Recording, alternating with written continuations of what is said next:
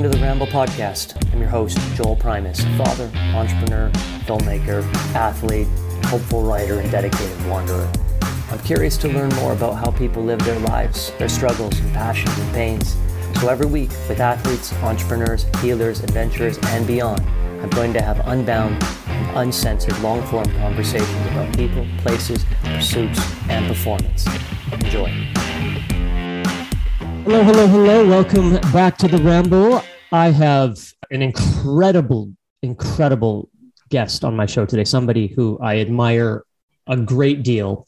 Somebody I've known for a long time as a rival, as a friend, as a fan. There's so many different ways in which I've enjoyed this human being's life. And I think that there's so much that you're going to be able to take away from this conversation, especially if you're into the sport of running, the sport of athletics, personal achievement in any capacity. Mr. Chris Winters has just an amazing resume, of which I'm about to read.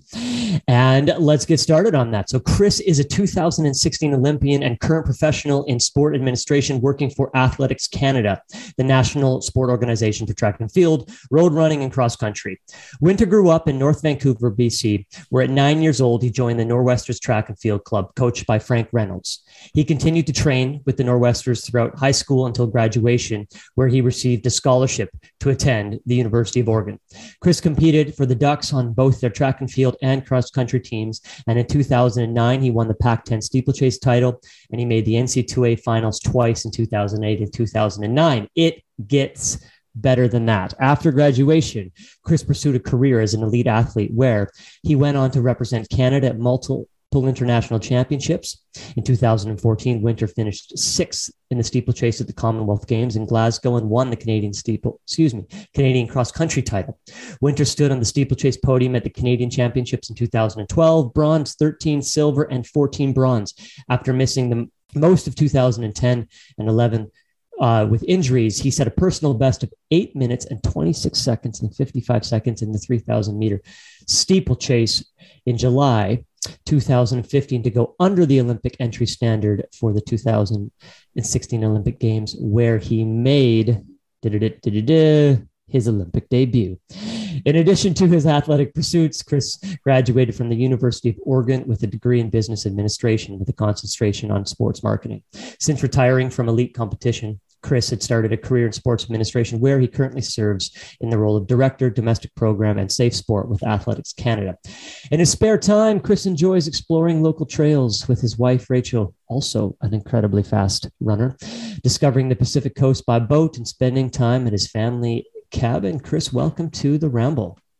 Hey, Joel, great to have you, or great to talk to you. It's all good. You can have me, man. Yeah. I was like, as I'm reading your resume, I'm like, there's no resume bio that I've ever read that I thought would be more like the life I thought I was going to have circa like 2005. But unlike you, I couldn't hack it. I don't know, either that or I was just, I don't know, not more persistent, but maybe just more stubborn where I just wouldn't let go and I banged my head on it a few more years. So I think there's a lot of that in sport where I think if you just kind of stick around long enough, at some point, you might rise to the top there. And I had no doubts, Joel. I think you had the talent to do it. I'm not saying you made the wrong decision. I think you've been successful in other ways, but I certainly think you could have been successful and found some future success in the sport. You'd stuck with it a little longer. But it's hard. I liken it to the pursuit of an artist, because an artist is often, whether you're a painter, filmmaker, you're an author, at some point somebody says you got to get practical and there's no money in it and you're wasting your time.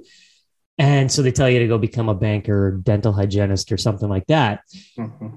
And, really that's the case in athletics, track and field specifically, whereas once that graduation, bell dings, so to speak, it's not so easy to justify staying with the sport, right? Yeah. And I feel like I had that. There's two times in the sport for me where I really kind of hit those fork in the roads where it was like, that you were faced with a decision. And one was leaving university and I was trying to decide what to do at that time. I just wrapped up a really successful internship at Nike at their headquarters in Beaverton. great experience, great company, involved in sports. So I definitely saw a path and a future that route. But I knew I had some unfulfilled, stuff and dreams in track and field. And so it was kind of faced with that decision, what I wanted to do. And as I often did, it was like, what's going to leave me with like the least number of regrets in my life. And I knew that, the work world and the career was always going to be there, and I could come back to that in 2, 3, 4, 5 years time. But for me, the sport part, like that was not something you can come back to when you're 40 or 45. So that was kind of my guiding light at that time. So I went down and kind of pursued that for 9 months or so. And then I ended up getting injured and was injured for about 2 years. And here I am, like an elite runner. I'm getting paid like literally no money at all and living in a basement suite in Guelph, Ontario. And, thinking that this is what, an elite athlete lifestyle is all about. And I've been injured. I can't even compete. Mm-hmm. And I had that conversation with my dad where he was like, sat me down one day. We were just hanging out, and he kind of wondered, like, this is 2 years into being injured. He's like, what's the deal? What are you going to do here? Like, are you just going to continue doing this? Or are you going to kind of say, it's over and move on? And I kind of was stuck there, and I just felt like I had this deep desire or kind of, unfulfilled promise in the sport that I wanted to kind of pursue a bit further. And so I used that as kind of the motivation at that point. It was like, if I'm going to do this, like I gotta give it 100%. There's no, like, I can't, mail it in here and half-ass it. So I think those are important kind of gut checks to have whenever you're doing in life. Mm-hmm. And it's hard too, right? Because you've, at that moment in time, just based on your resume, for, again, those who are listening, like you've already competed at the highest level at the NCAA championships, which is a feat in of itself. We'll go back in time to all the things you accomplished even before that. So is it the Olympic dream? Is that really the burning thing that says, no, this is what I have to do? Or is it, I have to run faster? Like, what is the, when you say leave it on, can't leave anything on the table, and what is it exactly that was I have to go for this mark? Yeah, I think for sure, 100% was the Olympic Games. And I think there's lots of kids that grow up with that dream. For mine, that was super strong. And I think that was like, probably came out of like the success as a young kid, a young high school athlete. Like that was really kind of everybody around town, was like, you're going to go to the Olympics, you're going to go to the Olympics. And so like, whether it was pressure I put on myself or the pressure I felt by putting on others, but that was certainly something like that I felt like maybe if I didn't achieve that in my life, maybe it was all for nothing. Right. So there was definitely a lot of internal and external pressure to meet that goal. And that's a big, hairy goal to kind of put out there and have on you when you're 16, 17. And then it only gets worse because 16, 17, you actually have no idea what that means. It's really, quite easy to be the best in the province, to be the best in Canada, but it's a whole different thing to go on and qualify for the Olympic Games at the senior level. And I say easy in air quotes, because it's obviously not easy to be either of those things, but the Olympic Games are even another step behind that. And so I think whether it's just being naive or whatever, like we all kind of say, whoever's the fastest kid in your school, you're going to go to the Olympics, in the sprints, and at some point reality comes and gets you. And I don't know, I guess I continued with it long enough that maybe it actually came true. Yeah, man. Like that's a real thing in everything. Like when I moved to New York to start with my business, and then all of a sudden you've gone from small town British Columbia to New York. And similarly, when I went to a different school in the United States. I went to High Point, North Carolina, a tiny school. My dream was Oregon, but that was not happening like you did. And I remember competing at the Great American Cross Country Race. I think I got it like 155th, right? My freshman year. Yeah. And you have a very rude awakening of, one, is it a reality for me to achieve the goal? And two, if it is a reality, what is like from where I am today? Because I thought I was pretty freaking good. Mm-hmm. And now I realize I'm very middle of the pack when you're with the best. And that's not even that's middle of the pack in one race. There was 10 other races in the country at the same time, of which I would have been 155th, right? So did you ever have that moment in university? Actually, before you answer that question, let me preface that with saying you'd already won. I think you got bronze at the World Championships in the steeple at the World Youth Games that I was at in the 1500, which was a massive feat because that's against everybody in the world, your age group. And you were a child star. You were a phenomenal runner from a very early age. winning races by leaps and leaps and bounds. And so making those like mental adjustments to say, I know that I did that, but this is the reality today, and I got to get better from here. Oh, I mean, yeah, our stories are really similar that way in lots of ways. And, child stars, you go down to the NCAA, you kind of carry and come in there. You were this big fish in the small pond. Both of us were in Canada. We go down to the States and expect to kind of just keep our winning ways going. And it was a huge rude awakening. I mean, I don't even want to go back and look at those results. Someone should at some point go look in 2004 cross country. I mean, I was probably 70th, 80th at our regional meet, even if I was that good. I mean, it might've been in the hundreds. And so it was like really, I don't know, disappointing. And yeah, it was really hard to kind of see how this was going to work out. And that was kind of the case for most of my university career, to be honest. I mean, I was really, that was the true like small fish in a big pond scenario where, guys on my team even, I mean, you look at what they've gone on to do, and Galen Rupp being one of them is a multiple Olympic medalist. Matthew Centrowitz is one of the gold medalists. Andrew Weeding, the names go on. There's all of them. And so what that meant, literally, I didn't make our cross country team for the national championships. I was the alternate 2 years in a row. So I just stood on the sidelines and watched. And like, that was really hard to go. Like, I'm going to go to the Olympic Games after standing at the sidelines on your cross country team. I couldn't make the cross country team. And I heard that for many years after. Right. And so that was really, really challenging. And it was kind of, we can go down this little rabbit hole here and on why that happened. And some of it was kind of internal stuff where I just didn't believe in myself, but some of it was external. And I had a coach change within that first year of me being there. So the coach that initially recruited me, Martin Smith, ended up moving on, and they brought in a new coach, Ben Lanana. And by all accounts, I was like so excited because this guy, was, the best coach on the planet, really. I mean, the stuff he'd done at Stanford and coaching some of the best athletes there, and the Nike Farm Team, which was one of the precursor professional teams out there. So I was so happy to have him land on the doorstep. The challenge is he didn't really give a crap about me because he didn't recruit me. He didn't want to have my scholarship on his desk. And so, right away, there was just this lack of, belief and confidence in me. And, the first thing that you're going to see an athlete suffer is if your coach doesn't believe in you.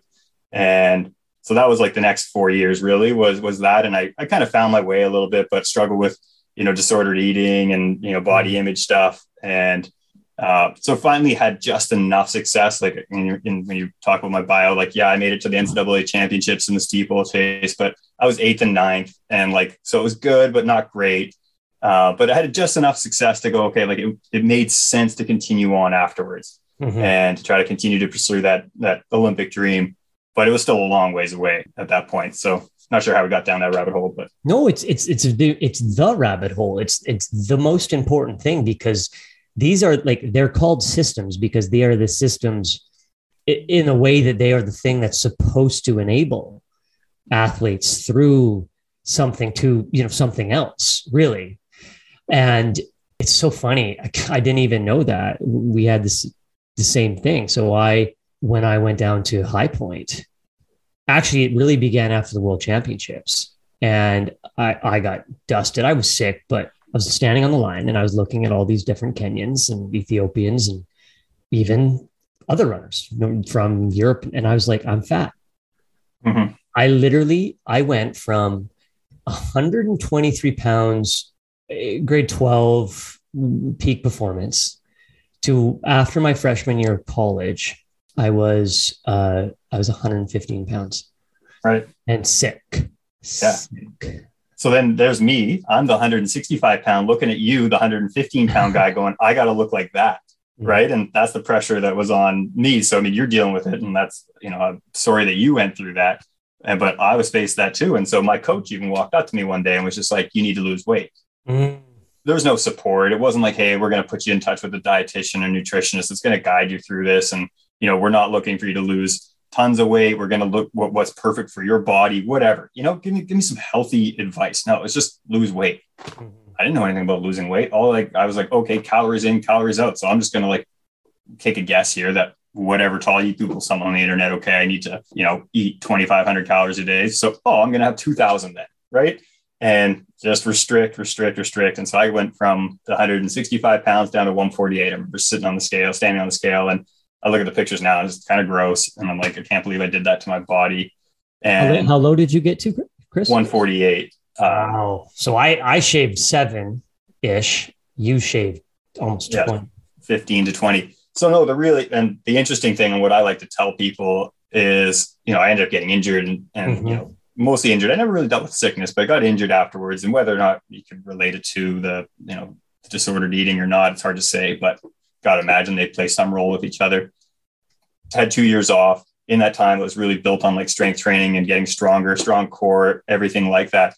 And so just naturally by doing all that and not running as much, I went up to 165 pounds and I never could lose it. And I didn't want to. I changed my mind. I'd grown up. I'd matured as an individual. I was working with a better coach in some regards, another story for later, and a better nutritionist and dietitian. And so when I went to the Olympic Games and I ran my PB, it was 165 pounds. And so like that was the best thing for me. And I don't know if you remember the quote, but I remember and I don't have the quote memorized perfectly, but Craig Mottram, he's a big runner, right? Yep. He was a similar build to myself, that 6 foot tall, 150 to 170 pounds, that sort of range. And he had the same situation that both you and I did, where he looked at the Kenyan standing beside him on the start line. He goes, I got to look like that. And he tried to that for a while. And he realized with his coach, Nick Mado, that no, he couldn't do that. And he was going to lose at that game because no matter what he did, he was never going to look like the Kenyans. So he had to work with what he had. And what he had was a big, strong frame. So he was going to use that to his advantage and make him as strong as possible and use that and make that his strength. And the guy ran under 13 minutes in the 5K. So it worked. What was it? The big Mazunga? Yeah, big Mazunga. Mazunga? Yeah. He was incredible. And that's such a hard shift to make.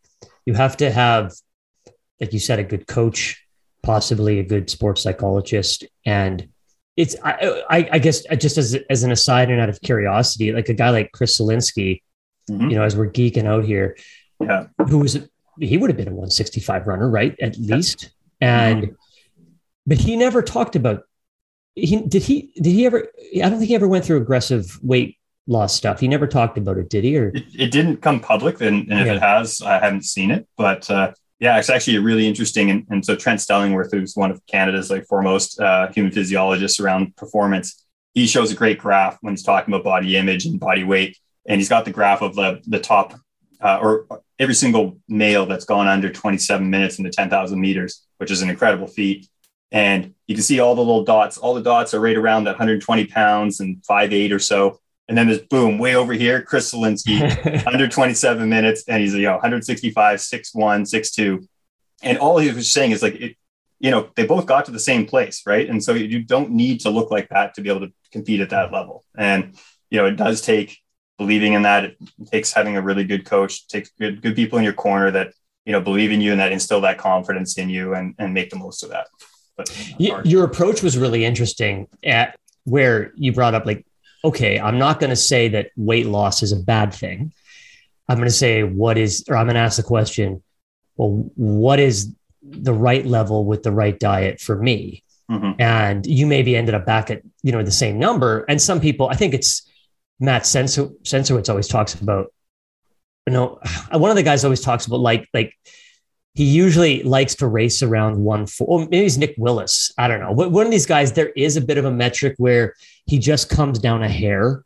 Mm-hmm. But if he's doing it intelligently, he's cutting out junk food, or something like that. And you can find an optimum performance weight that may not be the weight that you're training at and competing at. And that's an exploration worth having, but it's not often the case in the university system where, we're just two men who talked about struggles with, maybe anorexia, body dysmorphia in that way and eating disorder. How many female athletes have had that comment made and then just totally fucking abandoned? Yeah. Yeah.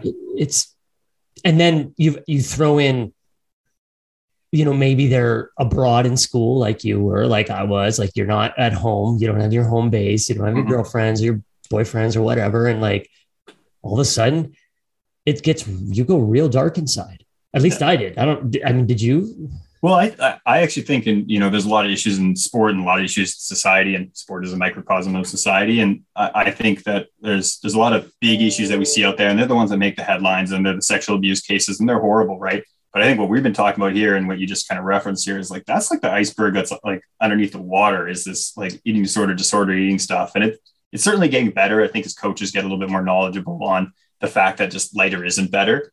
But it's still pervasive through our sport and in sports in general. And the fact is, there is some truth to it. But the reality is the same number is not right for everyone. So whatever right was definitely not right for me, because we just have different bodies, right? So there's no place on the planet that I should weigh 120 pounds. But, for me, optimal was around that, 165. And I didn't have to work hard at it. And especially over time, it just kind of became a natural like set point. But the other thing is, and this again comes with good training. And it's really, we're talking about the absolute elite athletes in the sport. And this should not be, told to any young athletes, any high school athletes, even university athletes who are just, there's still so much other areas they can work on in the sport to improve and develop. But when you're talking about that, you're up in that top 0.1% where you're talking about trying to qualify for Olympic Games and stuff, that like you start to play with some of these things just a little bit, but it's got to be done intelligently, and it's got to be done for very, very short periods of the year. And again, Trent Stellingworth, one thing that he often did in his talks, he would show pictures of Mariam Jamal, who was an Ethiopian, I think she was Ethiopian-born runner. And he'd show the pictures of her winning medals at the Olympic Games in the summertime, and then pictures of her in November, December during the off season. You could barely, recognize the person, totally different individuals, because the person would put on, Mariam would put on somewhere, and as Trent would always say, somewhere around 7 or 8% of their body weight, you'd have to put back on. And that's actually more your normal. And then you drop down to that racing weight, whatever, that lighter weight, but for a very, very short period of time, because it's not something you can do long-term, and you're going to do damage if you don't. But again, I'll reemphasize, that's not something a high school kid should be doing. A university athlete needs to be doing. It's really just for the top end of the sport. Yeah. I think Kenesa Bekele, if I'm saying his name right, who, I think he's still the world record holder at 5K, 10K, considered the greatest distance runner of all time. He would change, even in the heaviest training cycles of his base, his base training in the winter, he would still be heavier than lower mileage peak race weight, but it was marginal. The difference was marginal. And again, you're talking about the greatest athlete possibly to ever run, a distance race. Yeah.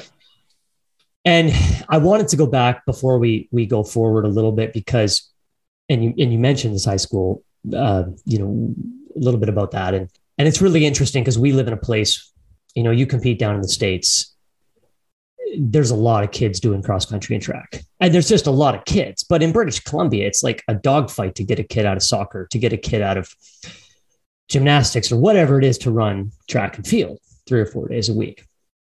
Yet you at 13 or 14 were quite literally one of the best runners in the province, no age group. When you won the BC cross country championships when you were, I think, grade 9. Mm-hmm. How did you, I guess, there's 2 parts to my question. How did you choose to come into the sport and sort of stay in the sport when there's all these other distractions? And second, how did you handle the weight of just such early expectation on your success and trajectory, based on winning a big race really, really young, and then knowing the target was always on your back thereafter?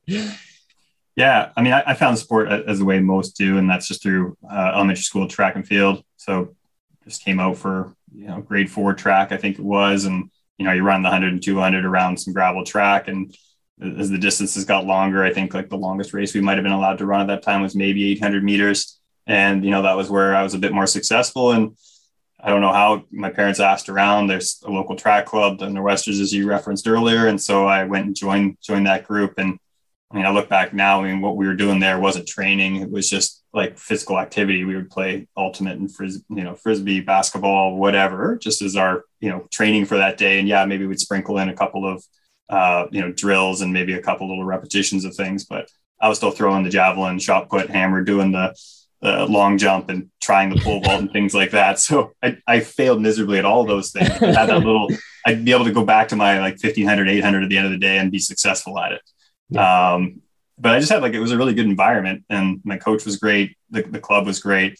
And so that just kind of kept me in the sport. And I just, obviously success keeps you around, right? And I was right away just naturally good at the sport. And it makes no sense. No diss on my parents, but they were not, endurance superstars. They never ran in their life. I've never run in their life. Well, my mom gets out for her walk jogs and stuff like that to stay healthy, but it's not something that our family, came to. And I found it somehow. It's really interesting that way, and, continued with it. And like you said, I did have that really early success. So there was this world championships for youth athletes, so under 18, and you and I were on that team together. And yeah, it came together on that weekend. I think, again, I was like super naive, where I was going in there and I'd won every other race I'd ever ran. And so I just like kind of assumed that it would just be no different. And that was probably a great mindset. And if you could just kind of bottle that for the rest of life, that would have been good too. Because I think you start putting people on pedestals and you start to kind of limit what you think and what you're able to do. But on that weekend or that week, I was super successful and ended up being able to win a medal there. And that certainly kind of changed my trajectory in terms of when it came to talking to different schools and where I was going to go to university and things like that, and opened up a lot of doors that way. But yeah, to your point, it also added a lot of pressure. It wasn't that bad though. I think like being around just good people. I think my coach, like, he was just a really down to earth kind of guy. He didn't really, sure, he made a big deal of it in terms of like a celebration and fun, but there was no like, it didn't change anything. At the end of the day, I went back to practice with my friends and family and all that stuff, and it was the same as it was before. And so I think that was important. I think just the way I was brought up by family, I think that was just, nothing changed that way. So there was a lot of expectations, but it was the next year we went to university and I found myself finishing 100th place in a cross country race. So you get brought back down to earth pretty quickly. Yeah. You always had this like really nice sense of, I found levity and a sense of humor. I found you had ability to bullshit and kind of be let loose, maybe more than I did. When we got to illegal drinking age, I thought that maybe it had been a secret weapon that you had, or maybe you focused hard on it, where I felt like I was more tightly wound than you, and you could cut loose. And I'm sure you're still friendly with Mike Woods, who is another guy our age who very successful cyclist. He was also able to cut loose. Is that fair? Am I remembering that right? Yeah, I'd say so.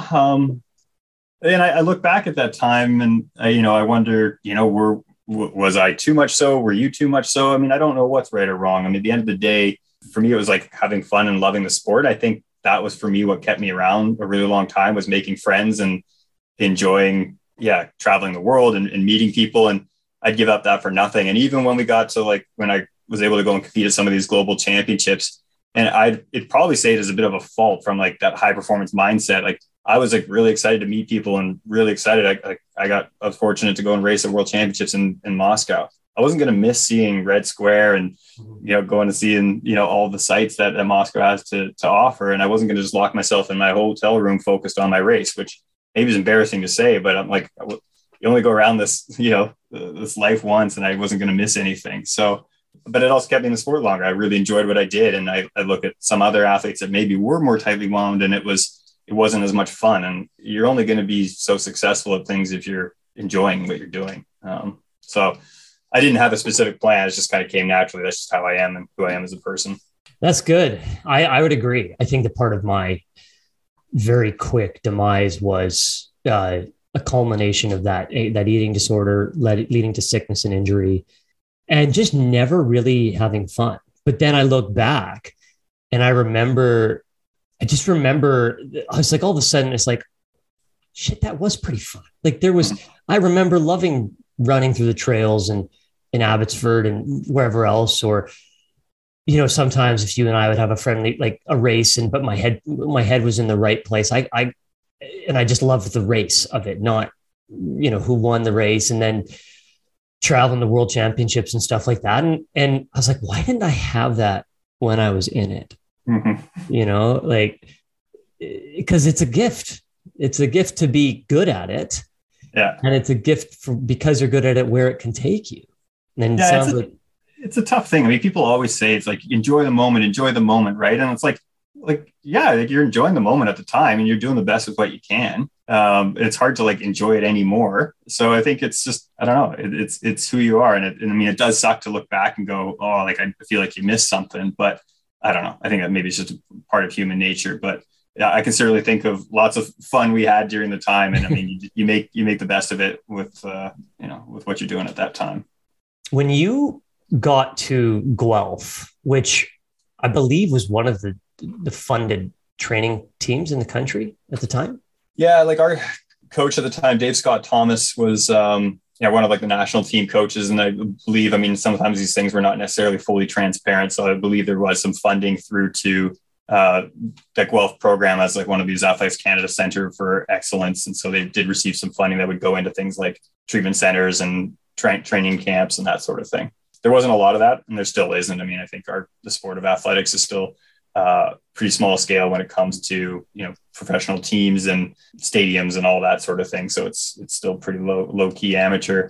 But that was one of the options really basically when I left university, was kind of looking around where I wanted to go, and I wanted to end up back in Canada. I just been away for 5 years at that time. And so getting back to Canada was important. And there was a very, very few, basically one opportunity to do that. And that was at Guelph. It was Guelph and Victoria were like the only two, right? Yeah, Guelph was with Win Gumitrowski, and I never really got to know Win and didn't really have an in that way. And he was more of like an 1500 meter coach, and I was more on the steeplechase. And so the athletes that were training with Dave and Guelph at that time were Alex Genet, Rob Watson, and a couple others that were focused on that steeplechase. So it was kind of a natural fit that I would drift that direction. If I'm remembering it correct, I was going to go live in Victoria, right, and train with Wim right before I decided to quit. Mm-hmm. That was sort of like, it was like all or nothing. And then I decided to hitchhike across Canada and disappear around the world. But well, okay, I want to bring us to the training and the life of Guelph. But just before that, what we're seeing today more maybe than ever, and that could just be because of dollars and opportunity, is athletes going pro sooner or going into a system that isn't the collegiate system. Here being Canada, which is not so great, and in the States, which has a lot of competitive and quality training and competitive opportunities. Where, now that you've been through this and where you stand, where do you see this as something a trend that should continue, like as in the NCAA system, as good as it is, isn't necessarily the best nurturing ground for athletes in this particular sport? Yeah, I think we've seen a good trend where we've seen the kind of the development of the youth sports programs and the universities and colleges here we have in Canada. We've got, I would say, a really high level of coaching at a number of those institutions. Most of them have at least decent facilities. I look back to when you and I were graduating high school, and like the University of British Columbia, one of the premier institutions in Canada, didn't have a track and field facility, didn't have a track. So it's kind of hard for you and I to consider that as a viable option to continue. The most gorgeous campus in Canada that doesn't have an oval. Track, right? So it does now, right? And it's changed, right? They're a much more successful, middle distance program than they ever were before that. And success breeds success. And I do look, and again, maybe we'll get to it, but like the Dave Scott Thomas program at the University of Guelph really upped the game in terms of its intensity, its seriousness, the quality of athletes that it attracted. I mean, having a partnership with a post-collegiate group that included, Olympians and that sort of thing certainly helped its cachet. And, okay, you're going to be a high school athlete. Who am I going to train with? Oh, Reed Coolsat and Taylor Milne and Alex Genet. Like, why would you don't need to go anywhere else, right? You don't need to go down to the States. Yeah. So what we see is we kind of have like a really good options, I think. I mean, the United States still serves a purpose for, our top athletes, like are really, really top. I mean, you get look at a guy like Justin Knight. It only made sense for him to go down in the United States, and he was competitive right away, and has continued to see success. But for guys like even you and I, like we went down there and we were finishing 100th place in cross country. That wasn't very motivating. Mm-hmm. So what I found, at least when I moved back to Canada afterwards, right away I went back to being that big fish in a big pond with a supportive coach and a supportive system, and I could see the front of the race. And that was really important for me to feel engaged and competitive, was to see the front of the race, literally and figuratively. Mm-hmm. And so I think that was a huge part of my development and kind of falling back in love with the sport and feeling like I could be successful there. There's something to be said about that. that is worth, worth a brief discussion, because the way I see it is that I agree. You're going to have, the odd guy, like the guy who just, I don't remember his name, but he's from Texas and he just won the 3,000 and 5,000 indoors. And he was a walk-on the University of Texas, right? So there's the sweetheart stories. Like the guy, like we had faster PBs than him in those races as high school athletes. And, some guys and gals can find their way from the bottom to the top, and it's a beautiful story. But the other path is like that more guarded path where you're focusing on wins and building confidence through wins, not in a diluted sense. We can all look at race results and see times. You're not like, you cannot be diluted in this sport as to where your time and your daily training stands versus the sport at large. But you look at a guy like Galen Rupp to an extent, and he took a lot of flack. He's the best, was one of the very best in the world, but he was very specific about his races. He didn't often set himself up for failure if he could avoid it, right? Unless it's a championship and you don't have a choice. And I think that would be, I think an athlete can, if they're choosing their races where, like you said, you can see the front, there's a maybe a more seamless building path up to the Olympics versus like bottom to the top kind of. Yeah. Well, confidence and momentum, I mean, the two go hand in hand, right? And so, you need to, I remember having this conversation once with Alex out on a long run, my training partner, and we were like, which comes first, right? Like, how do you get confidence, right? Where does it come from? And so, certainly I think that what you struck on is a really important thing. And I mean, it all depends on who you are and what your context is and what success is, right? For Galen, success was Olympic medals. For someone else, it might be, an age class or an age group win or whatever it might be. But, being able to see your goals, I mean, whatever it is in life is really, really important if you actually think you're going to achieve them. So yeah, I just agree with what you're saying there. I came back and I did something similar. I went, trained back with the Alan Webb thing and went back to my high school coach. And before I got injured again, I guess my story runs out of there's bumps in the road on it in terms of the timeline, but there was a period where I made a comeback, and, I probably would have won Canadian juniors. You weren't going to be racing, so it was more of a sure thing. And I was dropping the best times I ever had, and I was building confidence. Right. And I went down to the States for a little meet in Oregon, and I don't know if you raced that meet or not, but I ended up getting like 25th in like a very competitive race. Right. And I was like, okay, like I prefer that to 125th, and then you go back and you're like, I can get 15th the next time and I can get 10th the next time. Yeah. And so it worked. And I think this is just me just dreaming with you. Like, I actually wish I had done what those New Zealand twins had done and gone off to a smaller training camp somewhere in Africa, and not Eliud Kipchoge's training camp, but one where you're competitive to an extent, and you're just, I don't know. Yeah, I mean, those guys, they did something that was super brave, right? At that time, like lots of people have, I guess, followed in their footsteps, but they were teenage kids from New Zealand that hopped on a plane. They'd never been to Africa before, didn't know anybody, hopped on a plane, landed in Iten, two little blonde-haired twins. At least they had each other. They didn't have very much money, and they just threw themselves at this, right? And they had a bit of talent, but they grinded. And ultimately, I mean, they both ended up being incredibly successful. I'm pretty sure it was, I can't remember if it was Zane or his brother Jake that ended up winning a Commonwealth Games medal in the 5,000 meters. I mean, they're incredibly successful, but that took a lot of guts. Yeah. And I don't think most, kids from Vancouver or Abbotsford are willing to make that sort of sacrifice, right? But I think that their last name was Jake and Robinson, right? They have a great story. If if someone wants to look it up, the thing that I thought that they had was they had time. They weren't immediately thrown into a very competitive racing cycle.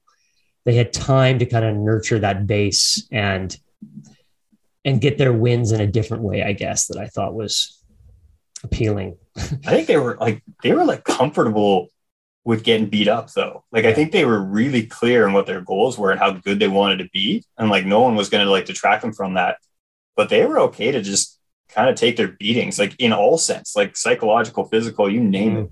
I mean, I've seen pictures of the place, like basically the carpet they were sleeping on, you know, for the first little while. And they, you know, I mean, the stories get better over time, but like no running water, no electricity, that sort of thing, right? Like they were hand to mouth when it came to food. And some of that's a joke, but I think some of it was pretty legitimate. And I mean, again, one of them, I think, ended up getting some sort of stomach intestinal, you know, issue and like basically on death's door and, you know, all these types of things. And like, if there's someone hasn't made a story, like a movie about it yet, they should.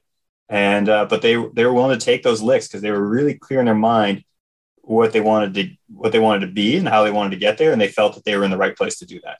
And again, after enough years, it worked out for them. It's kind of like the Rocky. Like you look at like the Rocky where he's training like a badass, roughing it, poor, and then makes it and then has to go back to the roughing it. It happens in the Creed movies. He's got to go to that like desert boxing club. There's something to be said about finding the rawness in what we did. And maybe that's the place where we jump back to Guelph. Like what you've now got 2 years there until the games. Is the timeline? Yeah. So I moved there, graduated in 2009 from university, went and sowed my wild oats in Europe for a few months after, trying to figure out what I want to do with my life. And like, you know, I wasn't committed. I wasn't going to continue with the sport. I wasn't sure what I wanted to do. So did that. And like pretty quickly, I was like, yeah, I'm not done with this. I want to get back into you know, keep going with the sport. So I moved to Guelph in the September of 2009. Had a great first 6 months of training. I came into the track season in 2010, had a huge PB. Like in all my years at university, my PB was 8:42 in the steeplechase, which was good, but not great. My very first race in Guelph, I ran 8:39. And so that was first race of the season. I was like, it's working. This is great. And that was my last race for 2 years. I ended up getting injured the week later. And it was one of those like soft tissue injuries that just kind of lingered for a long time. And so I spent way too much time on an elliptical machine, far too much money on physio and massage and all that sort of thing. And really, at the end of the day, I had to strip it all back down to kind of the absolute basics. And it really was, you know, like kind of fundamental core strengths that seemed to be the issue.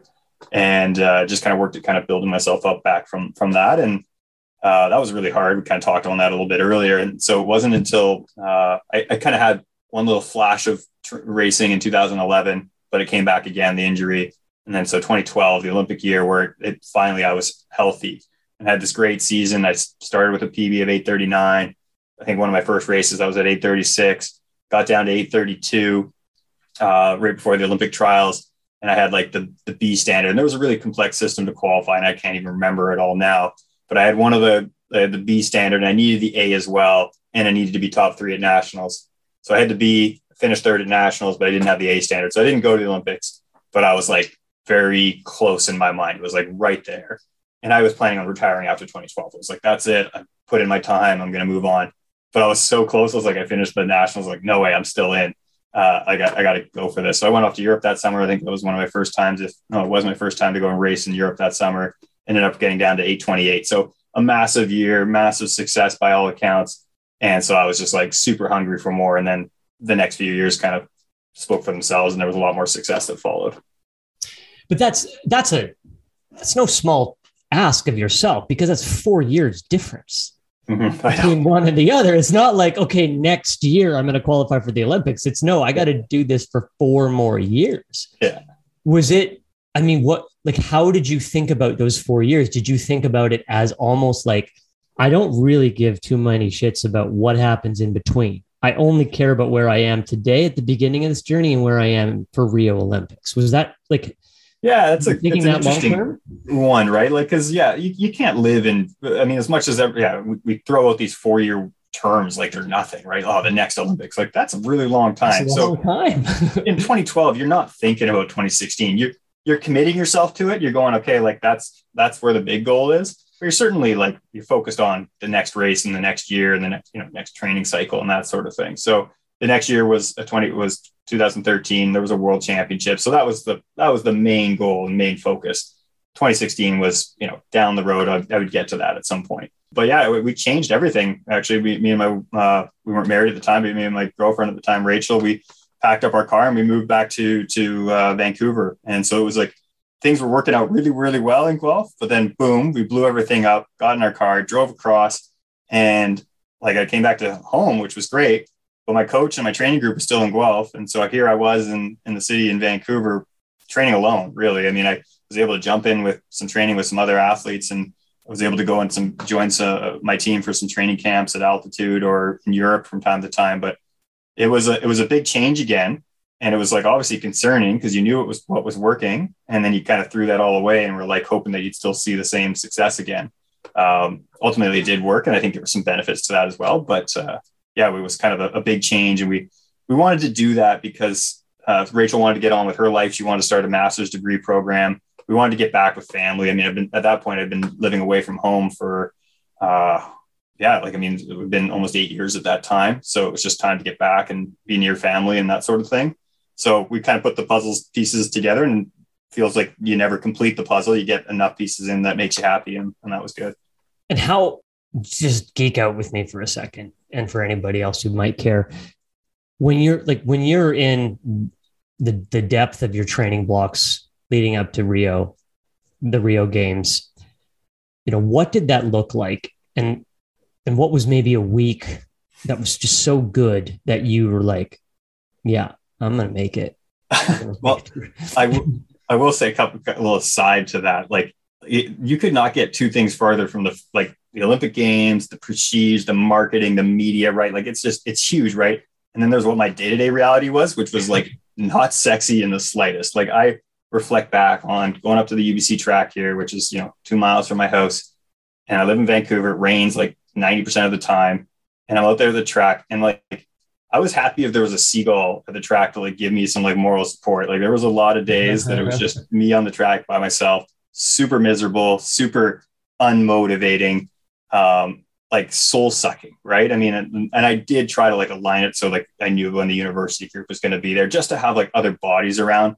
And just like, I knew that they'd be like looking at me and like it kept me somewhat accountable. Or I'd loop in with like Chris Johnson and like some of his, like he's another coach, and just try to keep some other people around just so there was a coach standing around just to keep me honest. But it wasn't sexy by any means.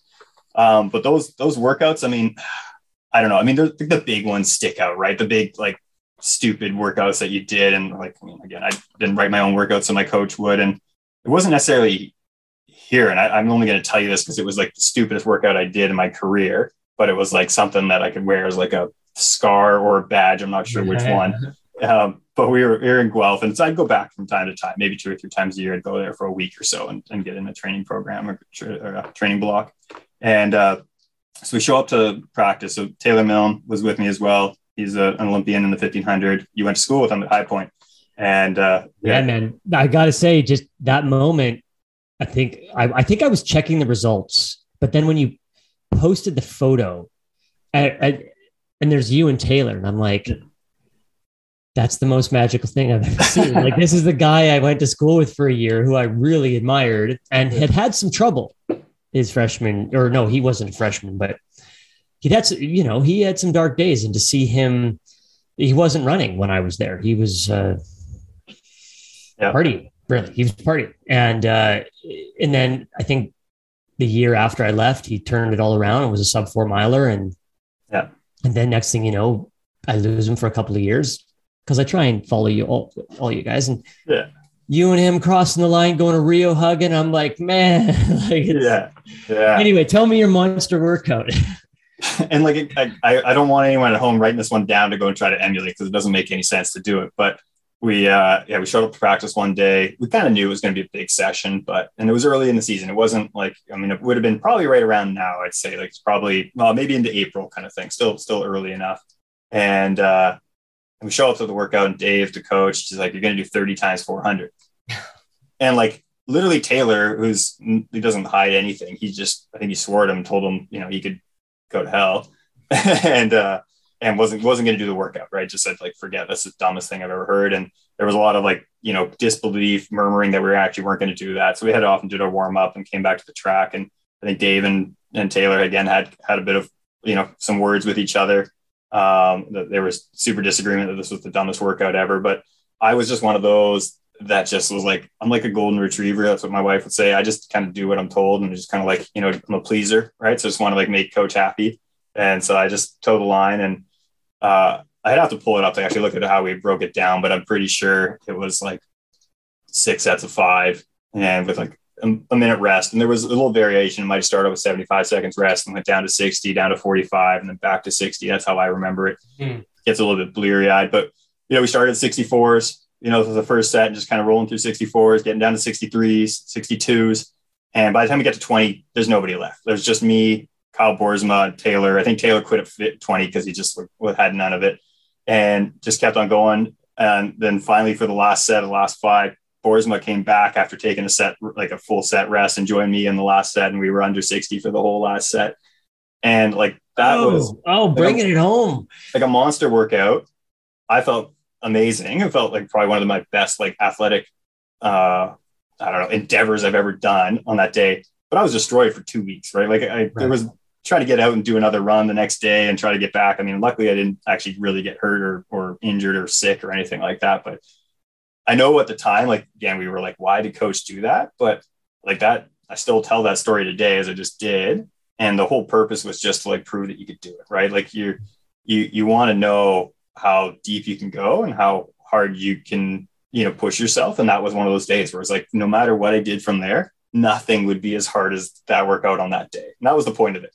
And I think it served its purpose, at least for me. I'm not sure. I think it broke a few other people, but no, those are, dude, that's where the sport is at its rawest, most beautiful. It's like some people get trapped in doing that so frequently and they become training heroes and they can never show up to the race, right? Because they burnt themselves out, beating the shit out of themselves, practice in, practice out. Maybe that was Taylor's logic. But when you go deep into a workout, like what you're talking, you enter David Goggins level of like, I am not a human being right now. I am something else. And it feels incredible. That's a good one. Like, man, that'll get, especially those last 5 all under 60 seconds. And that was just like the perfect workout for me. I was one of those that could go long. I wasn't the fastest guy, right? Like if we wanted to go and do a speed workout, Taylor and Alex were going to mop me up. If we were going to go do like a long far, like a cool sad and Eric Gillis were going to smash me there. But I kind of had this like perfect little window. And that's why I think I was a good 3K athlete. It was just like, I had like enough like endurance and enough speed where it's just kind of like the magic little spot. And then you throw a little bit of rest in there. So that was my sweet spot. So I was licking my chops at that workout, but I still think it's the greatest distance. I mean, you threw a steeplechase in there, but I still think it's the best distance race. I agree. Long enough to keep your attention and kind of build suspense and, intrigue, but short enough to keep you, it's over in 7 minutes or 7.5 minutes. That the mile always feels too quick when you look, and it's like, it's just a clusterfuck for like 2 laps. And then there's posturing on the 3rd lap, unless it's a record attempt, right? Where it just strings out right away. You're like, I'm just watching a 400 at the end of the day, like watching like a last lap. Yeah. What else? Just because I'm sure people would find it fascinating. Like in a typical week, were you getting up to 80 miles, 90 miles? That's the thing with track runners, right? Like we always like to quote our largest mileage week and then say that that's our average, which was not true at all, right? So like, did I break 100 miles? Maybe once, but like the bread and butter was that 75 to 85, probably right in there. That was a sweet spot where you knew you could get a lot of good quality work in, but you could do it, weeks on end. And it was never about one big week, as much as I just told you that one workout. Ideally, you're trying to do this year over year. And that's what led to success. It's just the cumulative years, cumulative miles that leads to, good performances. Okay, let's fast forward to Rio. Talk to me about what it takes and what you're feeling on the starting line of the trials. Or no, sorry, not the trials. The I guess the heats. The heats there. Yeah. Like I don't like. It's a weird one, right? Like it's obviously this is like the biggest moment. This is something I've been thinking about since I was like 17 or even earlier than that, probably 14 years old. Again, you're super naive when you're 14, but yeah, you put that goal out there. I want to do this.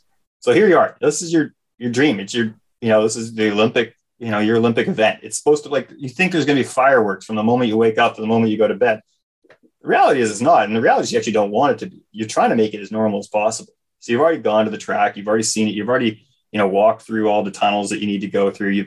I've been to previous major championships before. So you've kind of been through that nervous excitement of sitting beside, the top Kenyans and the Evan Jaggers and all that kind of stuff. So you're trying to normalize it as much as possible. And you're trying to internalize and just relax and stay calm and cool. And the other thing was it was in Rio and it was a morning session at about 10:30 in the morning, and they'd done a horrible job at getting spectators out. So again, you're picturing the Olympic Stadium and you're picturing 80,000 people and just noise and energy.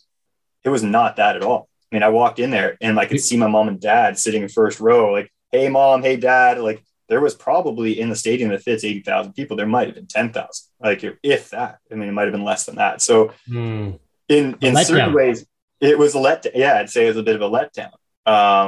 But you're there for, the specific purpose to race. And so back to what I was saying before is that you're normalizing it. You're there for the competition. You've kind of pushed out all the external stuff. You're not trying to think about that. You're trying to take snapshots and remember some things and go this is my Olympic experience. You're trying to enjoy the little small things along the way as the morning goes.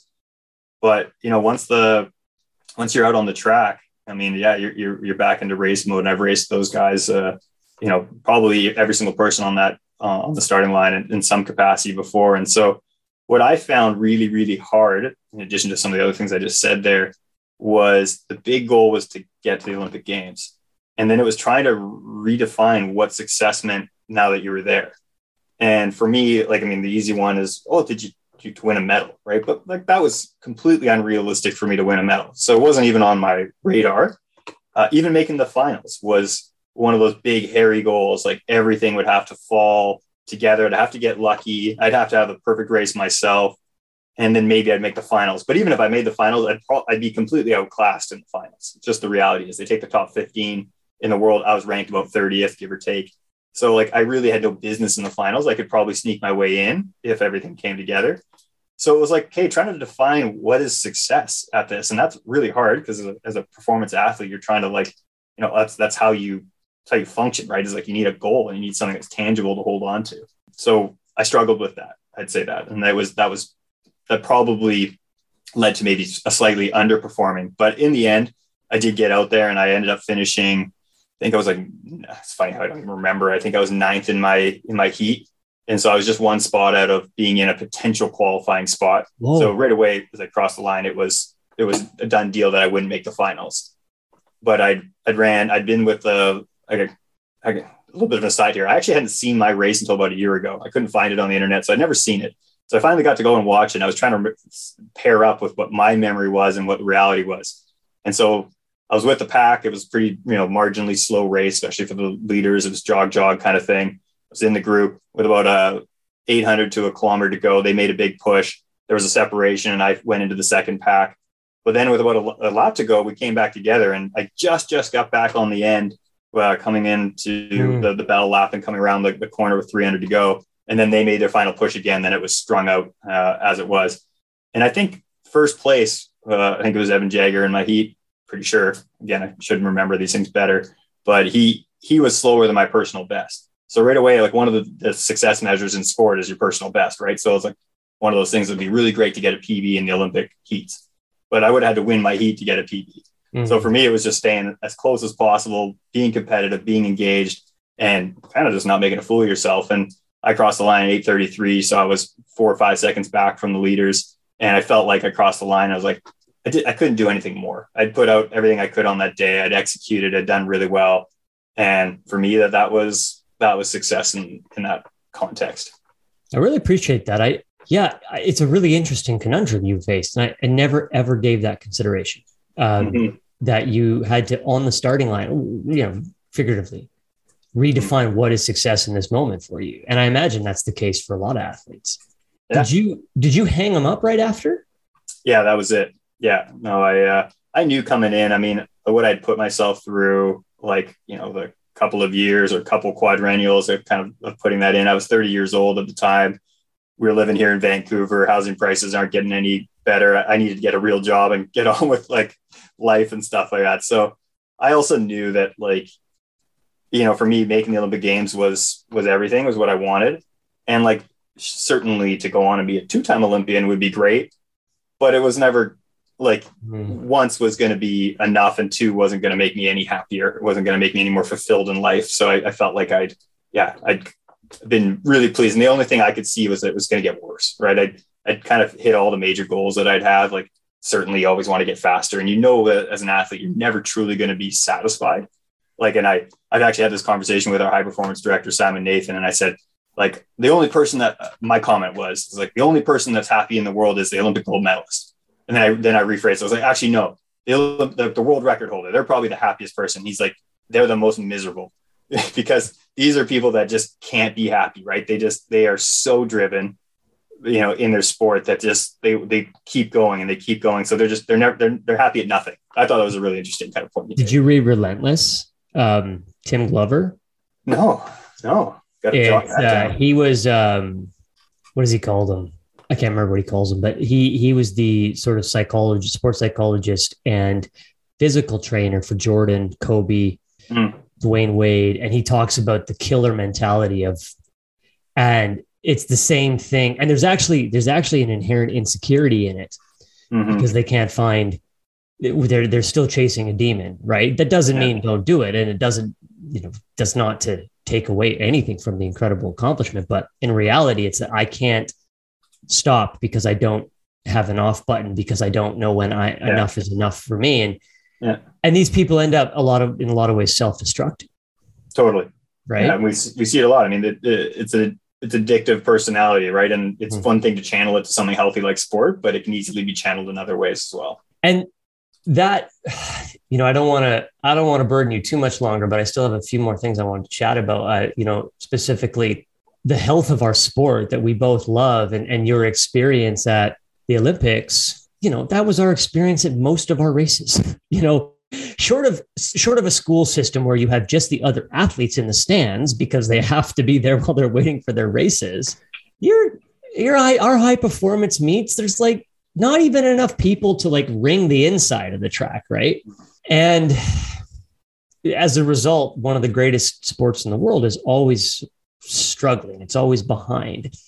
And the irony is that at least running, I can't speak to all the sports, track and field. People love running. They love it. They do it every day. They become obsessed with it, but yet we can't get the same level of obsession to watch running and follow the best in the sport as Ironman, for instance, triathletes. Like, they've done a better job creating cultish following, even if you're not in the top 2% of the thing, right? Like, where do we go from here?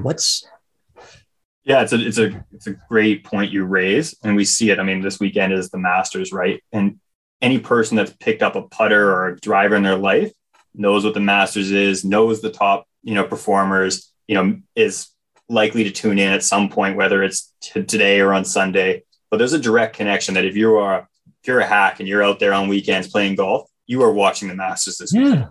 That is not happening in athletics. If you're going for a 5K this weekend, there is not a guarantee, and it's more likely guaranteed you're not going to go and watch the Olympic final.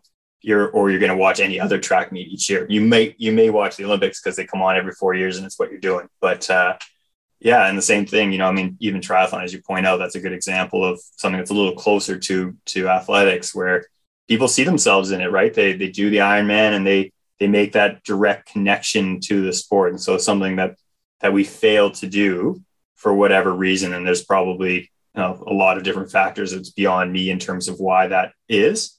One thing you and I were talking about before we started here was just the myriad of events and the complexity of our sport, where we were talking about the show that's on Netflix, Driven, that's all about Formula One, and how easy that story is to tell. It took them a while to get there, and they, hit a home run once they did it.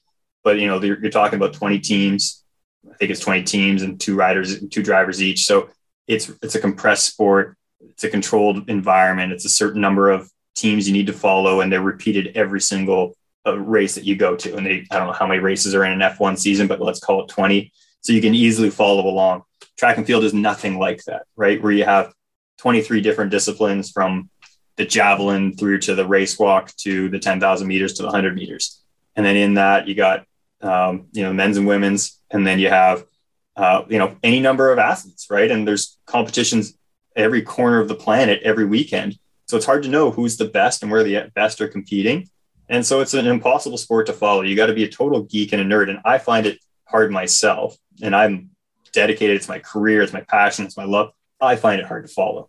So it's hard for me. It's impossible for the average person to make that connection. So there's a lot of work to be done across the board. And there's some steps being taken. I mean, we really like in general to, diss on the, international federations and our national federations and all that kind of stuff. And we all feel that we can do better when if we were in that role.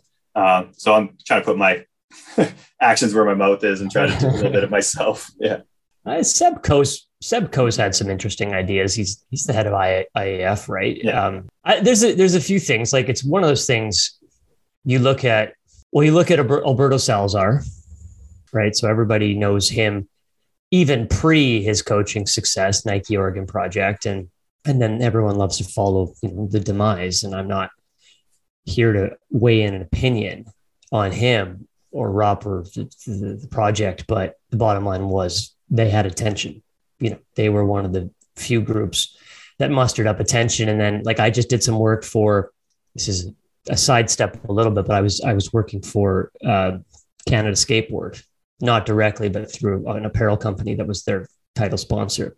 And this is the team that goes around competing with skateboard. And then obviously at the Tokyo Olympics this year, they got a CBC series. That's our, our Canadian broadcasting. And, I look at it and say, one thing, if Trudeau is going to give $600 million to Canadian media, well, athlete stories should at least be a little portion of that, because it's not that hard, right? To try and find the storylines. And there was an athlete I was going to bring up, but it's like, you got Usain Bolt, and, he did well and he got tons of press, and then you go all the way down to, like, does it start at high school? Does it start at building these kids up then as their stories, so we connect with them then, or only around the Olympic Games? I don't really know the exact answer. That was a way of saying.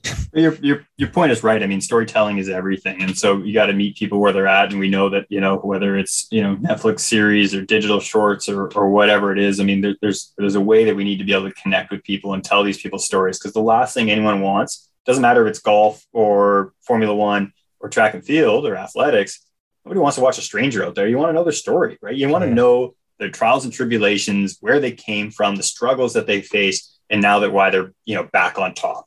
Like that's what we care about. I mean, that's like every Disney story out there and all that kind of stuff. It's storytelling 101.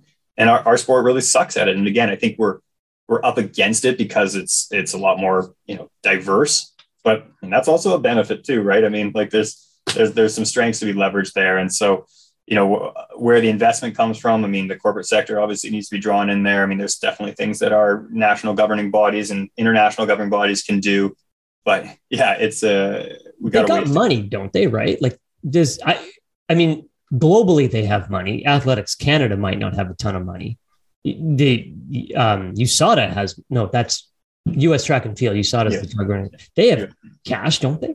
Yeah, I mean, there's money out there, and it's not I wouldn't say any of these organizations are flush with cash, and it's depending on where and how you spend it and what's the best things. I mean, there's still lots of areas in sport that are really struggling. I mean, 99% of our coaches are still volunteer coaches. Our officials are all volunteer coaches. I mean, our sport is 100% amateur, other than the tiny top of the sport. So trying to figure out that if you're Athletics Canada, if you're World Athletics, formerly IAAF, where do you spend that next dollar or $1 million, right? Is it, do you go put on a Netflix series, or do you, ensure that, there's coaches in developing nations? That's a tough, thing to ask. I mean, you might argue that you do one and you get more money to be able to do the others. That's probably, a good argument, but these are challenges or decisions you can't make in isolation. Yeah. It's interesting too, when you look at Eliud Kipchoge's sub 2 hour attempt twice. People criticize that. I thought it was the exact right idea for drawing attention to the sport. Even that's marathon. It's a little bit easier because more like triathlon, more people are connected to it than track, but people like a show, people like a challenge as much as, like you said, they like a story. And he's the guy I was going to say, he's bridged the gap. Like he's been featured in multi-page fashion spread in GQ. Yeah. And I've noticed something recently. I've noticed some at least two, and I can't think of their names, very high fashion running brands where I'll try and send them to you after if I can find them, but just like creating some personality. Like if you look at like, why is the NBA winning? Okay. Yes, we like basketball, but the catwalk, that being the underground tunnel where they wear their fashion piece into the race. And now they're creating a connection point because someone who doesn't give a shit about basketball might want to see what Russell Westbrook is wearing. And there's something to be said about, having athletes learn how to brand themselves via other things that then they can bring into their athlete or the athletic sport that, they're trying to promote, that gives people another connection point alongside their story. And that's, I think that's a way to think about it. I know it sounds absurd to say that fashion is possibly the entry point, like swagger and whatnot, and then we just end up in this, always just seeing what's negative in the sport as what gets otherwise like front and center. And, I'll give two examples, and I'm curious what you say. Forget performance enhancing drugs, which is always sort of the undercurrent of any sport. It's shoes. It's where, like, now everyone's just saying, well, it's the shoes, it's the better spikes and it's the better shoes that everyone's running faster. And then it's kind of like a scoff at like, well, Well, I think there's something there that we are in this sport, and I use the royal we, like we're our worst enemies. We love to tear ourselves apart, right? If we do something good, there's got to be something negative there, right? So if an athlete goes and runs fast, it's because their shoes, it's because they're on drugs. And I'm just as guilty as anybody. So I'm not trying to like pretend like I have a different way of looking at it. We all do it. Not of drugs. No, but like, I'm not sorry. I'm not guilty of drugs. Yes. To be very clear that I'm guilty of just judging people. If they're successful, it's because they cheated. Right. And instead of, supporting that, or, and I saw a quote yesterday, I think it was maybe on Twitter or something, that somebody said, it's like, we do the same thing with young prodigies. If there's that great, successful high school athlete, the first comment is, oh, wait, they're going to burn out. Because we want to be the person that called that first. So, look, they're going to fail. Right. We're instead of like supporting, one another. And so I see that as in general. And I mean, if you go and look at the vitriol that's spewed out about, again, World Athletics or Athletics Canada or all these kind of things, like what corporation wants to engage with that, where their own athletes are just tearing it apart from the inside. Right. It's like, thank you, but no, thank you. We'll go do something else. Like maybe that happens in the NBA and all that stuff as well. I don't know. Maybe they got better PR people that keep that quiet, but you don't see it as much. I mean, it seems like it's all self-supporting and that sort of thing. So, I mean, I don't know what the chicken or the egg, I don't know how you change that and get to the point where our athletes are, believing and bought in and supporting, what we are collectively doing in the sport. Or it has to go some other way. It's not clear to me. Are they funded though? Like, do they, like when you're an amateur athlete in the sport, what dollars and cents are you really looking at? And what assurances are you really looking at? We chatted just before, and you said your wife who's pregnant, and congratulations again. Previously that was an automatic disqualification, any funding, in the sport. And so do we here put dollars behind athletes in any way, in any material way? Yeah. Is it enough? No. Is it material? For sure. I mean, right now, like Sport Canada provides funding down to the different national sport organizations, being Athletics Canada being the track and field one. And they provide about 70 athletes with about $20,000 a year. So it goes a bit further in, central Canada than it does on the West Coast or in Toronto or in the major city centers. But I mean, it's not nothing. And, the idea really there is to be a bit of an incubator of talent and allow the athletes to kind of branch up, and ideally at some point they get picked up by corporate sponsors, or they're able to make a living through professional running and prize money and appearance fees and that sort of thing. But I mean, it's a great program. We shouldn't knock it because it could easily go away. There's lots of people that fight, that argue that we shouldn't be paying athletes at all. I personally think it's a great program. But again, it's not enough. I mean, obviously we can't kid ourselves that, anyone that's trying to make it on 20K a year isn't going to go very far. That's a little lower than I thought you were going to say. Maybe 50K. Yeah. The top guys. That's getting by, and just, by the hair of your teeth and whatever else, part-time jobs. Like you said, maybe you got a corporate sponsor that throws you another few K. But that's tough, man. It's really hard, right? And you look at it like it's really concentrated by our top athletes, rightfully so, because the Andre DeGrasses, he's a great example. He's a marketable human being. Like, you can go down to my local bus stop here as a picture of him doing his GoDaddy thing, right? Like, there's a few, but he's a multi-time Olympic medalist, right? So yeah, he's gonna get some sponsors. But if you're just a 1,500 meter runner, or 3,000 meter runner, whatever it is, and you're making Olympic Games, you're not adding to any company's bottom line by what they're doing. I mean, it's basically a charity is what they're doing by sponsoring you. Micro influencers, baby, they work. Yeah. They work. Yeah. It's interesting. We won't solve that today, but there is a discussion to be had as to bring an understanding of like internal PR and branding into the grassroots level, so that. Yeah. So what I'm like, the thing that I'm doing right now that I'm excited about at work is we're trying to work at Athletics Canada is try to get a domestic series of meaningful competitions on the program. Because right now it doesn't exist. There's a handful of meets scattered around the country, but they're not necessarily all broadcasted. They don't necessarily all have sponsorships and promoted well and that sort of thing. So we're trying to at least have our own domestic series here in Canada where, if you are a track fan, there's going to be 10 competitions in 10 weeks time.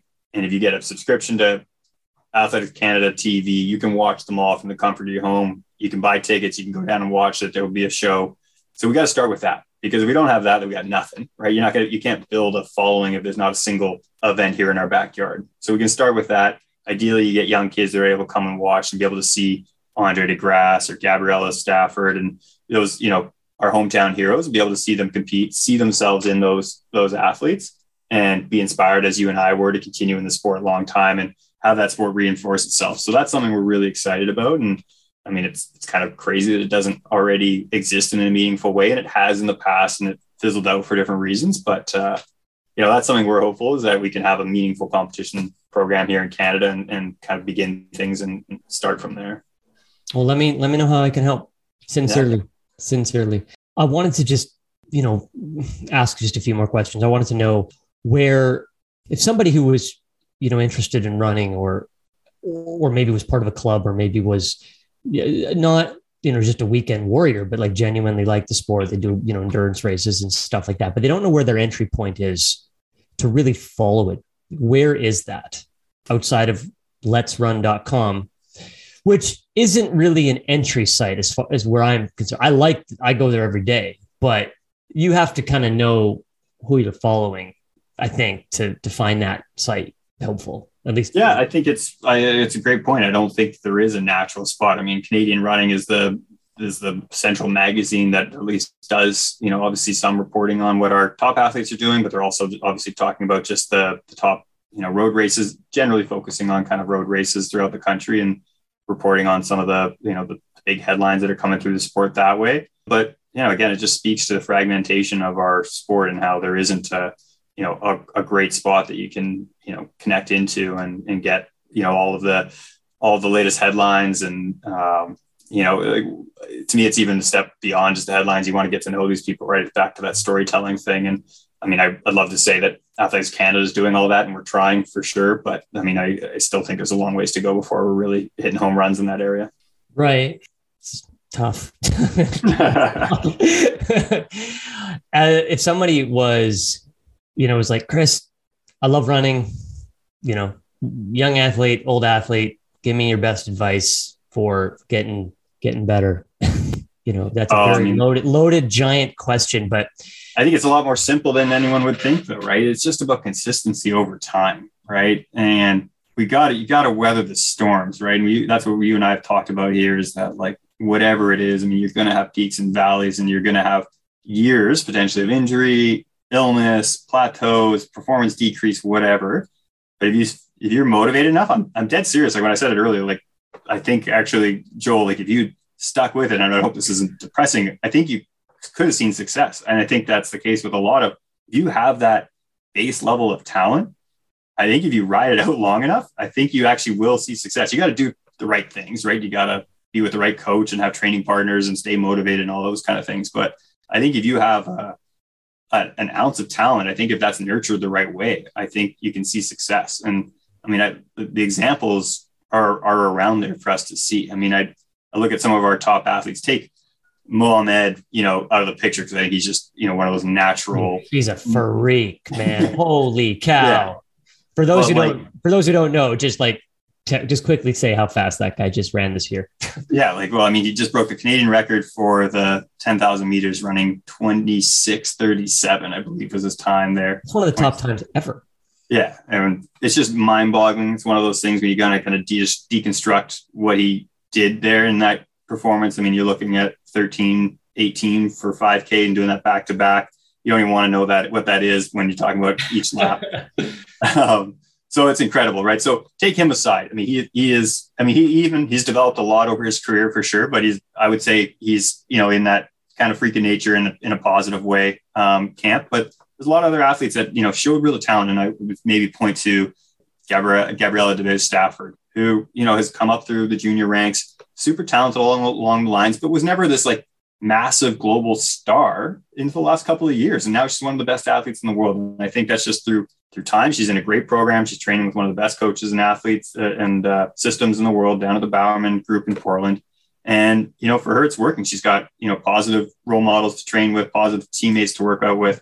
And, I think over time, you're going to see that. So I think high school kids can get really caught up and they want instant success and they want it to happen immediately. And if it doesn't happen, then they give up on it. And it's hard. It's hard to continue when you're not making any money, when you're living in a basement suite and you're not seeing yourself at the front of the pack. But I think if it's something that you truly want to pursue and want to, see it through to the end, I mean, sticking with it for that little extra longer. I mean, you're not old when you're 23. You're not old when you're 25. I mean, if you're in endurance sport, I mean, you're really not going to see true success until you probably go 30 or beyond that. Really? I thought you tapped out. I had once heard it was like 27, 28 was when that speed starts to, I guess you're saying it in true endurance, I guess, because you're not going to, as a miler, you're not going to peak at 27 probably, or am I wrong? I think you and I grew up learning that. So I would say the same thing. When I was growing up, I was like, 26 is your peak. But what we're seeing is that people are doing it far beyond that, right? I mean, you look at Nick Willis, he's just on the downward end of his career now, and he's 40. If he's either just before 40 or after 40, he's still running sub 4-minute miles, right? So, I mean, he was winning Olympic medals back in Beijing in 2008 and continuing through to 2016. So there's certainly you do not put limits on that. And we look at some of our female stars, especially, and you look at, again, the endurance sports in the marathon. I mean, you got Melindy Elmore, who's got 2 kids at home and she's over 40 and she was 9th at the Olympic Games in the marathon, right? I mean, she was doing Ironman triathlon. Like, for everyone that doesn't know this, she went to the Olympics in 2004 in Athens in the 1500 meters and then stayed in the sport, had some, continued to have success, but also struggled a little bit. After 2012, called it quits and got on with life, started a family, got into Ironman triathlon, was reasonably successful in that. But her marathon in the triathlon was good enough that her and her husband, who's Graham Hood, one of our fastest 1500 meter runners of all time, was like, maybe we should just try a marathon on itself. And she goes out and runs, I think it was 2:35 her first time, which was like, whoa, like that's pretty darn good for a former 1500 meter runner. And then she goes and runs 2:32. Now she's our Canadian record holder running it at 2:24. Right. Wow. And she did that all after 40. I didn't know that. Yeah. Damn. After 40. So, okay. Well, that's a compelling argument, Chris. Yes. So Joel, you're not too old yet. Let's go, baby. Let's go. Yeah. I am too big though. I'm 172 now. There you go. But, it's a hot 172. Well, I'm considering it. I'm considering a try. My buddy down in Florida has just fallen head over heels for Ironman, and he's trying to drag me in. Are you? I know I keep promising to let you go. My last question or two. Are you doing anything like that these days? Are you doing tries? Are you doing long like endurance runs or? No, I stay healthy and active. I try to get out every day. My whole thing is like sweat once a day.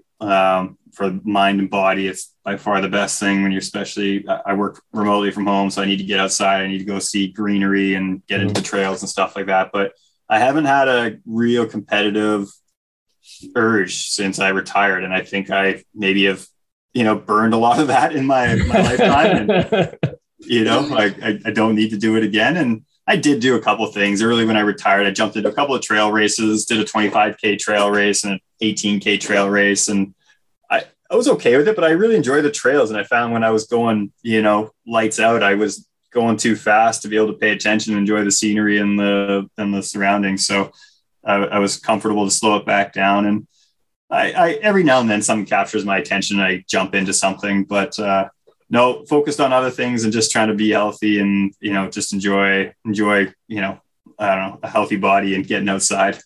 When you jump back into something, can you turn it off? Can you? No. The athlete never dies. And I will say, and like, this is total humble brag, but it's like anytime I've stepped on a start line, the announcer cannot not say that we have Olympian Chris Winter in the field. And that just like, it's done. Okay. Like if I could just be, like a nobody, it would be okay. But they put that on. It's like, all right, I got to show up today.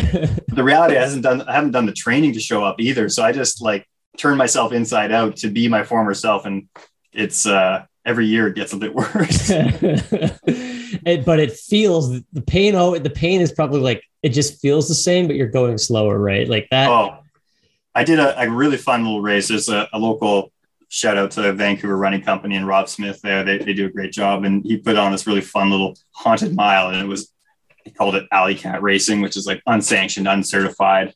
And so the course was just like made up that night. And there was like a group of like 20 or 30 guys and another group of 20 or 30 girls that got together and did this. And we had our little heats and races. And I just showed up again. I hadn't done any training, but it sounded fun. It was like at 10 o'clock at night under the lights and stuff, and showed up there and gun goes off. And I'm like I figured I was like, I'm fit enough that I was like, I can just sit on these guys. And like, I got enough like natural talent. This is again, just my like ego sitting out there. I got enough natural talent that I'll just kick these guys down in the last 100 meters or whatever.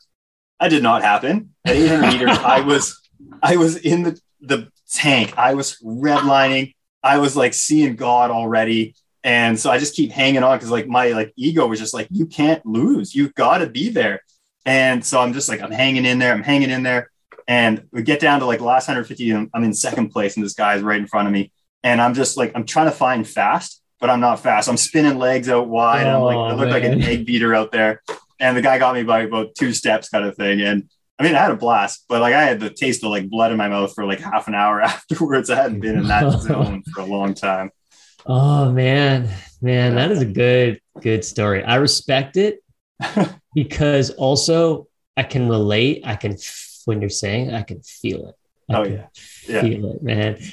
Chris, my friend, it's always too long, and that's my fault. I live in the boonsticks and what, but you are. I'm so grateful for your story that you decided to stay with it, and I'm inspired by it, and that is why we need to fund athletes, because you are inspirations. You are, you embody what is possible to strive for, and that is the human spirit, and we need that, and we need to fund that, and so hopefully we can find ways for that. And I don't know, but if there's any place that you wish for people to find you or find a cause or find something you're working on, where can they go do that? Other than your Instagram.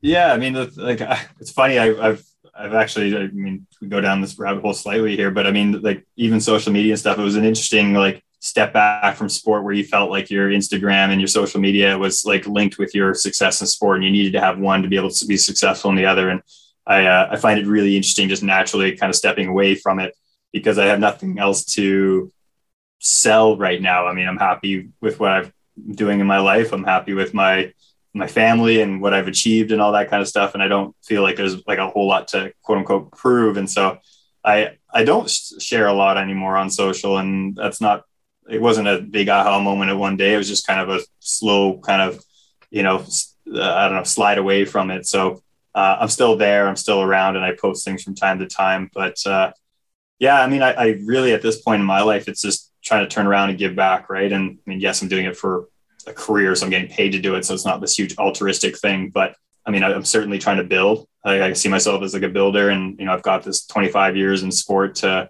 kind of pack along with me and experience from all different levels of the sport. And I'm just hoping to do good for the next generation of athletes so that they, have an amazing experience and maybe don't necessarily have the trip ups that I did in my career with some of the, we talk about health issues and things like that. And so I'm trying to make the sport just better that way. And I'll do it whatever. I mean, I wear multiple hats. I obviously have my job with Athletics Canada, but I have my fingers in a lot of different things. And, I'm involved in putting on my own race. I put on a cross country race with not just me by myself. I have a great crew that we put that on each year in the fall, and part of a number of other events. And I'm coaching a little bit with the Vancouver Thunderbirds. And so I just trying to find ways to give back. And so I don't, to your point, I don't need anybody to, throw me money anyway and anything like that. I just, I think everyone can look within, and everyone can kind of give back in their own way to make our world a little better spot. And so whatever that is, it might be in curling or track and field or, your book club or whatever, but yeah. Cool, man.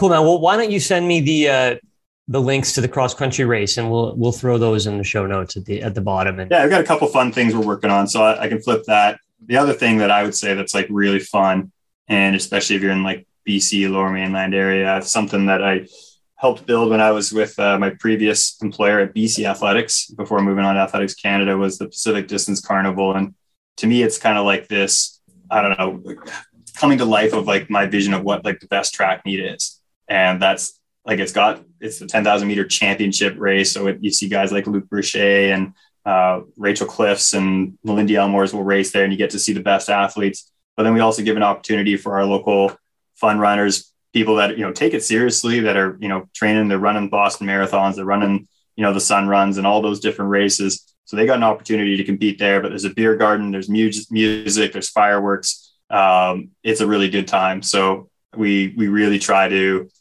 make track and field fun. And again, we talked a bit about that tonight, how it's not really fun, but this is like a 2-hour thing where I guarantee if you show up and you care at all about athletics and track and field, you'll go there and you'll have a great time. So I'll flip that to you. You should check that out. And that's coming up in just a month. Oh, in May 14th. Yeah. At Swangard Stadium. So we have a beer garden. We've got partners with Stanley Park Brewing, and they do a great job, and they put on a show there. And yeah, we have Japanese drummers to set the tune. They bang away on the drums for the 10,000 meter runners to give them the kind of motivation and set the environment there. Great. Well, if I'm in town, I will, I'll come. Yeah, it's a really good time. So I'll flip that all to you. And Joel, it's been great catching up. I appreciate it. Love all the work that you do. I love following along your stories and all the amazing work that you've done in your life. And let's keep pushing. Cool, brother. Okay. Be well. Okay. Thanks, Joel.